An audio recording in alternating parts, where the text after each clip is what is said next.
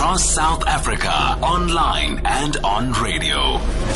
SAFM, let's talk. Cosatu and its affiliate, the South African Society of Bank Officials, are still bullish over the putative bank strike, with the Trade Union Federation warning that the fight is far from over. This is despite the court judgment that interdicted the banking sector strike over retrenchments until other processes have been finalized. So Cosatu said it had already appealed the court judgment. There will be another process at the Nedlac, and the Banking Association of South Africa said it had done everything to prevent the strike and was willing to talk to the unions. Right. Joining us on the line is spokesperson for Cosatu, Sizwe Pamla. Mr. Pamla, good evening to you, and thank you for agreeing to talk to us. Evening to you and the listeners. First, your response to what happened last week, and where to from there? Well, look, for us, we did launch an appeal. Of course, we're very disappointed with the interdict. But we feel strongly that we did everything that we were supposed to do. Nedlac itself did give us a go-ahead because when Busa wrote to Nedlac initially, Nedlac responded by saying, look, Cosatu has satisfied all of the conditions. In fact, Nedlac was cited as a third respondent in the Busa interdict case. What Nedlac did was to fail to send his own lawyers go and explain why they gave us the go-ahead and sort of like defend their decision. Later, when we talked to Nedlac to question them on why they failed to go to court, they said, look, we always try to be a neutral body because as social partners were taking each other to court. We felt we needed to remain neutral, so that's why we didn't go to court. But we still feel that they should have gone to court to clarify to the judge as to why they gave us the go-ahead. So the reason why we're appealing is because we want the issue cleared. If there are grey areas in the Nedlac clauses and processes, we hope that the appeal judge will be able to clarify us, because this is likely to set a dangerous precedent. For an example, the judge gave the interdict, and she has only told us that we will get the reasons tomorrow. So our lawyers will be going to court to get the reasons.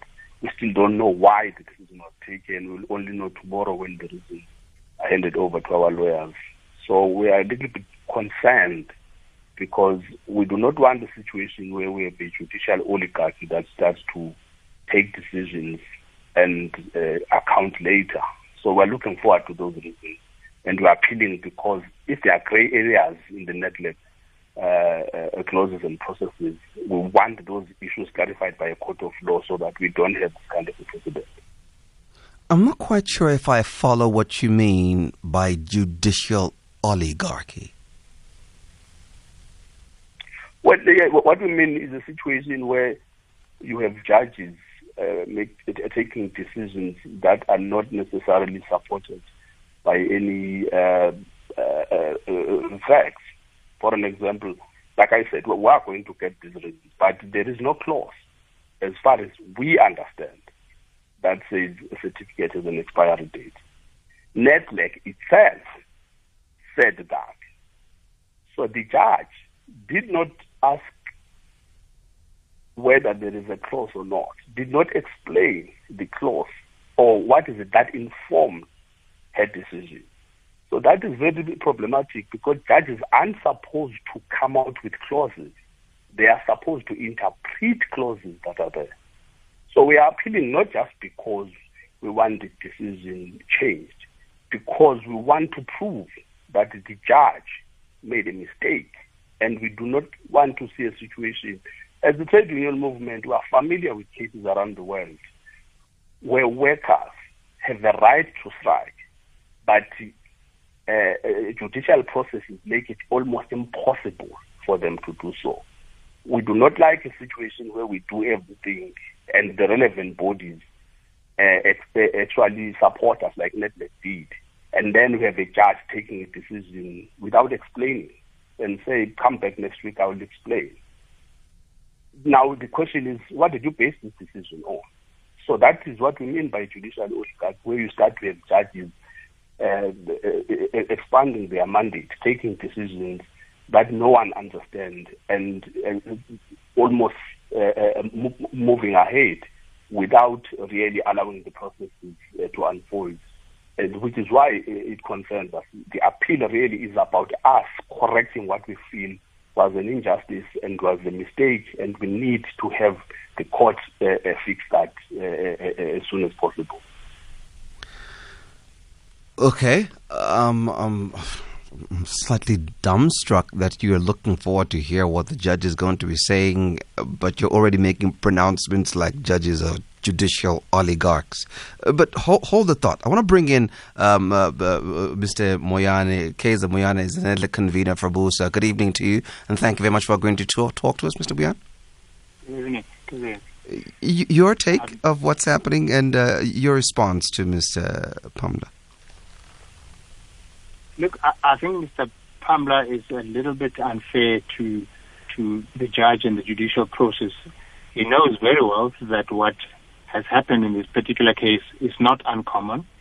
The matter was brought on an urgent basis, and the judge is perfectly entitled to give an order, and the reasons to follow subsequent to that. This is not uncommon in the judicial process, and as he rightly pointed out, tomorrow the judge has confirmed that she will give her reasons for her order that she gave on Thursday.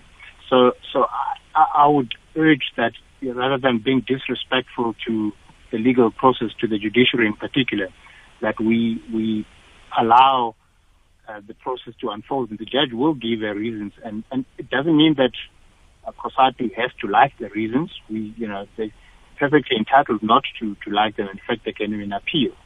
But one has to respect that those are judicial findings and the reasons that will be given tomorrow. And as far as BUSA is concerned, we still feel that the order given was the right order to give in the circumstances.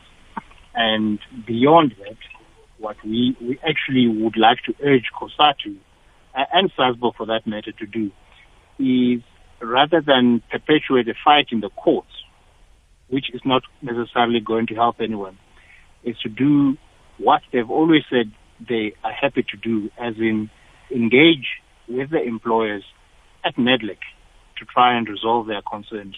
And BUSA says that's really the right process. As a matter of fact, I may just point out that they currently right now efforts between Cosatu and BUSA to secure a date to talk about generally the same concerns that Cosatu has raised in this particular case, which is what they're saying is leading to the proposed strike or protest action. So on the one hand, they say they are happy to talk. On the other, they're fighting in the courts. We don't believe that the courts it's the right thing to do in these circumstances. Of course, BUSA believes that if they persist with their court action appeal, they're saying in this particular case, the right thing to do would be to oppose that. But that is not what we really would like to see. What we would like to see eventually happening is for the parties to sit down and talk. Was this only or purely an interdict, or were other directives in the order? This was an interdict, but the interdict was stopping the protest action. Correct. As well as directing Cosatu and Sasbo to do certain things. As in, for example, advise their members not to participate in the protest action as it will be unprotected. Okay. All right. We need to find out now what exactly is going to be happening from the perspective of Cosatu, especially with looking forward to what is supposed to be happening on the 7th of October. First, I've got to take a break and come back and find out from Mr. Pamla what's going to be happening henceforth. #SAFM Headspace. We are in conversation with spokesperson for Cosatu, Sizwe Pamla, and also we're speaking to Kaizer Moyane, the Nedlac convener for Abusa, talking to us about what's happening as far as the interdict that was received, or at least won by Abusa last week on Wednesday, and which prevented Busa and Cosatu, Busa, Sasbo and Cosatu last week on Friday from going on a strike as they had planned to do so. But then again, there was another one that was planned for the 7th. Is that not true, Mr. Pamla? Well, firstly, I just want to respond to Mr. Moyane when he says this is not uncommon. Well, cases are supposed to be decided on merit. So we are going to court because we feel an injustice was done. We have the right to do so, which is why we are saying we want to correct the mistake that was done by the court. We feel strongly that it was a mistake. To respond to your question, yes, we did plan to have an election on the 7th of October. Like we did last Friday, we respected the decision. So when you comply, you respect the judiciary. But you have a right to express when you feel that the decisions that were taken are not justified. But we complied. We're an organization that respects the judiciary, but we don't worship the judiciary. We have every right to question it, but we also subject ourselves to the decision. So we communicated to our members. We told them on Friday that we have this ruling. We cannot allow you to go on strike. The same thing we have done with the 7th of October. We have said we are not going on strike on the 7th of October because we are waiting for the ruling, for the appeal. And we have also resubmitted to Nedlac to say, now that the issue is about our Section 77 certificate, we have all the patience to go back to Nedlac, start the process afresh, and reapply and resubmit and go through all of the necessary processes, because we have a responsibility to protect workers. We will never take workers in a illegal strike. As a federation that is responsible, we will always make sure that we don't give employers an opportunity to victimize and target workers. When we are fighting job losses, we can't be reckless with workers' jobs and workers' livelihoods. Our responsibility is to make sure that we comply. When courts instruct us to do something, we'll always comply and do that. So our responsibility now is to continue with the mobilization process and go back to court and go back to Nedlac, allow those processes. As for talking, we are the ones who've been calling for talks for quite a long time. Mr. Moyane knows we went to the job summit, the one we demanded. We said, let us have a conversation about the issues of retrenchment, because we strongly believed when we went to the job summit that people were serious about the social accord. I mean, in the build-up to the job summit, the idea was that we were going to be constructive partners, that we were going to compromise. But when we got there, we met the private sector that wasn't really prepared to compromise, didn't have an appetite to really engage. In fact, we went into a summit where people said some things were supposed to be taken off the table. So we came out of that still saying, look, we want to work together, but the issue is when workers' livelihoods are at stake, when families are being left in the lurch, we have a responsibility. As trade unions, we exist to defend those workers. So if they want to talk, of course, we will talk. But talking for its own sake is not what we're interested in. We want to talk with people who are negotiating in good faith, who are serious about protecting workers' livelihoods, and work with us to make sure that even as they introduce automation and the new technologies, they do so gradually because they have a choice. They don't have to fast-track the process if it is going to dump thousands of families onto the unemployment line. So we want to talk. We will continue to engage with them. We are always open to that because we believe that solutions can only come out of discussion. But the fact of the matter is that they themselves have to take responsibility. They created an environment where there is a trust deficit among social partners. They pushed workers to the brink. And when workers responded out of desperation, they ran around the courts of law and they pretend that they are the ones who actually are interested in talks. It doesn't make sense that you can allow a process to deteriorate to a point where workers are on the verge of a strike. And then you turn around and you say, but we are the ones who are actually calling for talks. Why is it that you allowed all of this to happen if you were genuine about talks? Well, you are only talking about talks out of desperation because you realize the financial sector is the nerve center of our economy and you are concerned and you never anticipated that workers will target this sector in the way that they are doing. So if they are honest about and genuine about talks, we will have talks. But what they cannot do is to think that they are going to pacify us and take us into a boardroom and have talks for its own sake. That's not what we are interested in. I'm not sure if I'm following, but before we even go down that road, Mr. Pamla, I'm grateful to you that you're saying you're going to subject yourself to the decision of the court and that you respect the court. But it is not true to say that you do respect the court if you're going to be calling the judges a group or small group of people who are exercising corrupt power and authority and selfish purposes. It cannot be that you're going to be saying you're respecting them, but you're still addressing them. You're calling them oligarchs. They are a corrupt, selfish group of people who are taking decisions that are corrupt. That's not you respecting the courts, Mr. Pamla. But if you're saying you're calling them oligarchs, but still you're going to listen to those oligarchs, it sounds slightly contradictory. But let's talk about the issue now of. Well, you can hold an opinion as to what amounts to a report in your books. You have every right to hold that opinion. No one is going to contest that. So it is your opinion. You have to make it clear that you are expressing an opinion in this. Mr. Pamla, perhaps let me be clear.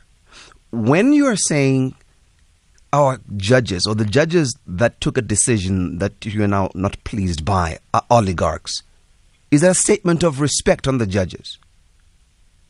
Because an oligarch is a small group of people who are ruling by a special rule of corrupt and selfish purposes. Yes, so if you feel strongly and it makes you uncomfortable, of course, you have to feel that. You have every right to express that as long as you make it clear that this is my view. I just feel like this. No, sir, I'm not talking about my view now. I'm asking you about what you are telling. Are you saying that addressing courts as oligarchs, respecting the decisions of the judge? We called off workers. We told them not to participate in the strike, but we have every right to express. To say judges are corrupt and selfish. We have that right. If it makes you uncomfortable, we also have every right to be uncomfortable over that statement. So don't complicate something that is not complicated here. We did not define go on an illegal strike. We did not do anything to undermine the judicial process, but we are not going to start monitoring and telling us how to express ourselves. I think you can hold feelings about how we articulate and express ourselves. We have every right to do so, but I don't think we should be told this is how you should be expressing. I'm going to ask you again, Mr. Pamla. Are you therefore saying that when you're saying judges are corrupt and selfish, they are oligarchs, that is the statement of respect? Is that what you're saying? It's not a statement of disrespect. Okay. It's an expression. It's not a statement of disrespect. If it makes you uncomfortable, well, you're fine. You can feel uncomfortable. Yeah. All right. Thank you very much, Mr. Moyane. Your part in charge. I must say that it does make me uncomfortable. When we go to court, it's because we respect the laws of the country. I would have assumed so. Even if we do not like the decision, we at least have to respect the judges and the process. But that aside, I'm concerned about Mr. Pamla's insistence that they will discuss their concerns with us, but it's almost as if they will only do so on their terms. So if they don't like what you would prefer that we do, we would prefer that we do it in your own terms. I'm sure. No, I think all discussions between equal partners would require that there be respect for the process and for each other's interests, and that's how you're going to make progress.